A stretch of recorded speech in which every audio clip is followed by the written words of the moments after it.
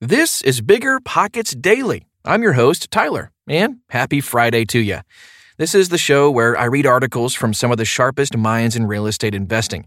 If you want to hear interviews with some of the authors of these articles, check out the Bigger Pockets Real Estate Podcast, hosted by Brandon Turner and David Green. Okay, almost time for the show. We'll get right into it after this quick break. The dream of owning a vacation home can be daunting, from finding the best guests, to the maintenance, to organizing the cleaners after every guest stay. With Vacasa, they make that dream into a reality. As a full-service vacation home management company with vacation homes in key destinations across the U.S., they know a thing about how to make owning a vacation home easy and profitable. On top of proactive property maintenance visits by professional local teams, a hospitality-driven booking platform, and around-the-clock support, Vacasa earns homeowners an average of 20% more revenue from their vacation homes. Vacasa is always thinking of ways to simplify the vacation home owning experience by putting your home to work for you. If you're looking to make more from your vacation home, work with the reliable property manager, and finally have peace of mind, partner with Vacasa at vacasa.com/biggerpockets. That's vacasa.com/biggerpockets.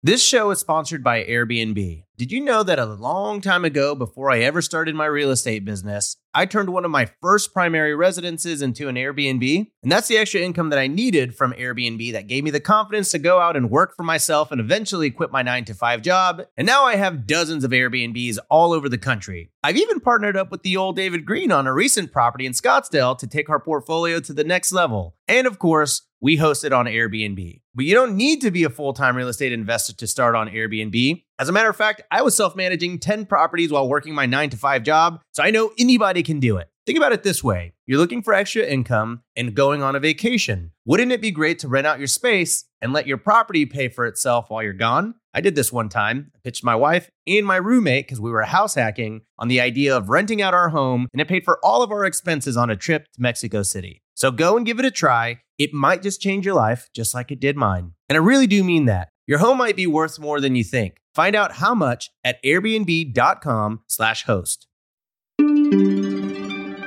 What an economic downturn means for real estate investments, by Jay Scott. There's a lot of talk these days about economic cycles, particularly recessions.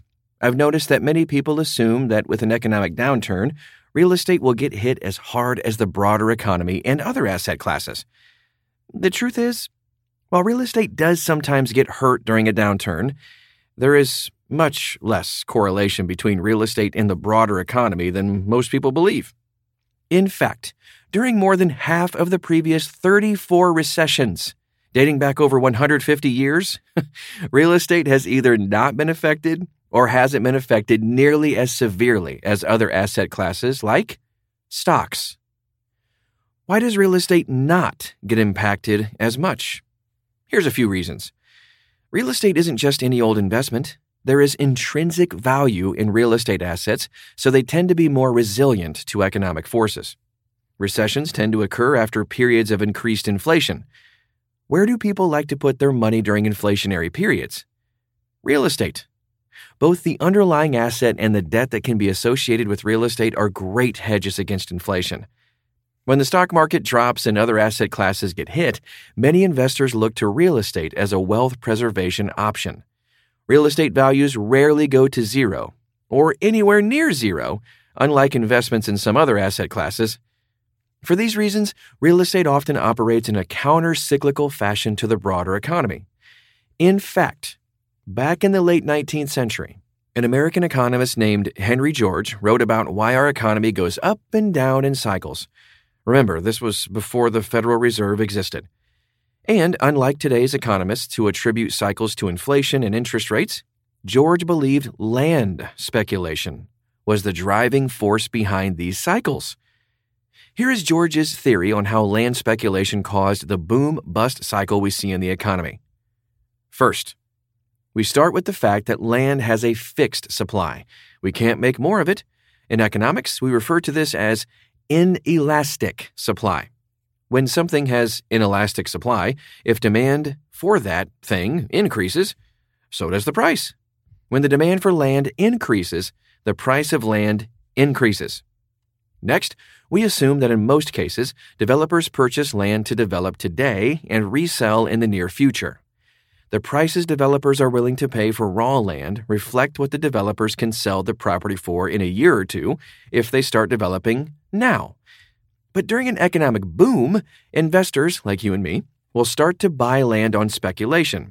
In other words, not to develop now, but to hold in the hopes that the price will increase in the future. These speculative purchases push land prices beyond the point where developers can make a profit, so developers are forced to stop buying. When developers stop buying, they stop building. And when they stop building, this causes an economic ripple throughout the economy, hurting industries such as construction, heavy equipment, and building material manufacturing. This results in an economic recession, especially in those industries. Eventually, speculators realize that they won't be able to make money on their land purchases, and they start selling off their inventory at reduced prices, spurring developers back into action. Developers start building again, manufacturers start selling again, and the whole cycle repeats. Over the last 160 years, this real estate cycle has been very consistent. It doesn't occur as often as the general economic cycle we often talk about, the business cycle. Instead, this cycle is on its own timetable, and historically, it has occurred about every 18 years. With the exception of several decades after the Great Depression, this 18-year cycle has been remarkably consistent, producing downturns in the real estate market independent of the broader economic downturns we often talk about. And here are some final thoughts on this.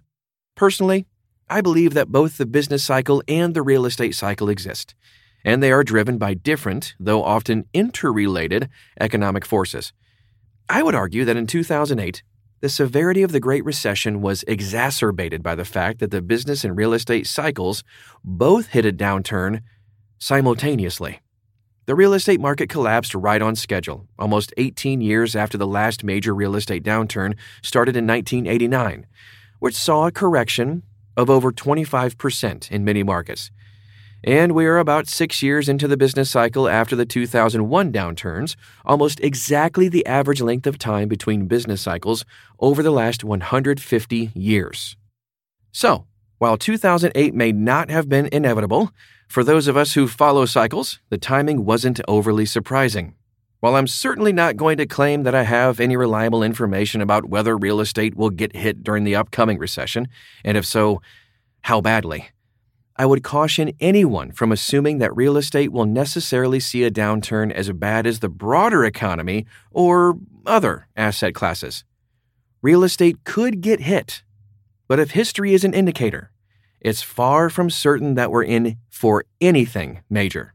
In fact, if you believe in the history of cycles, you should probably be more worried about real estate in 2026, 18 years after the last major real estate crash, than 2022. There you have it, another episode of Bigger Pockets Daily in the books. Interested in taking your learning to the next level? Register for a free webinar. They're live, they're free, and we do them every week. Sign up at biggerpockets.com/webinar. And I'll see you back here tomorrow.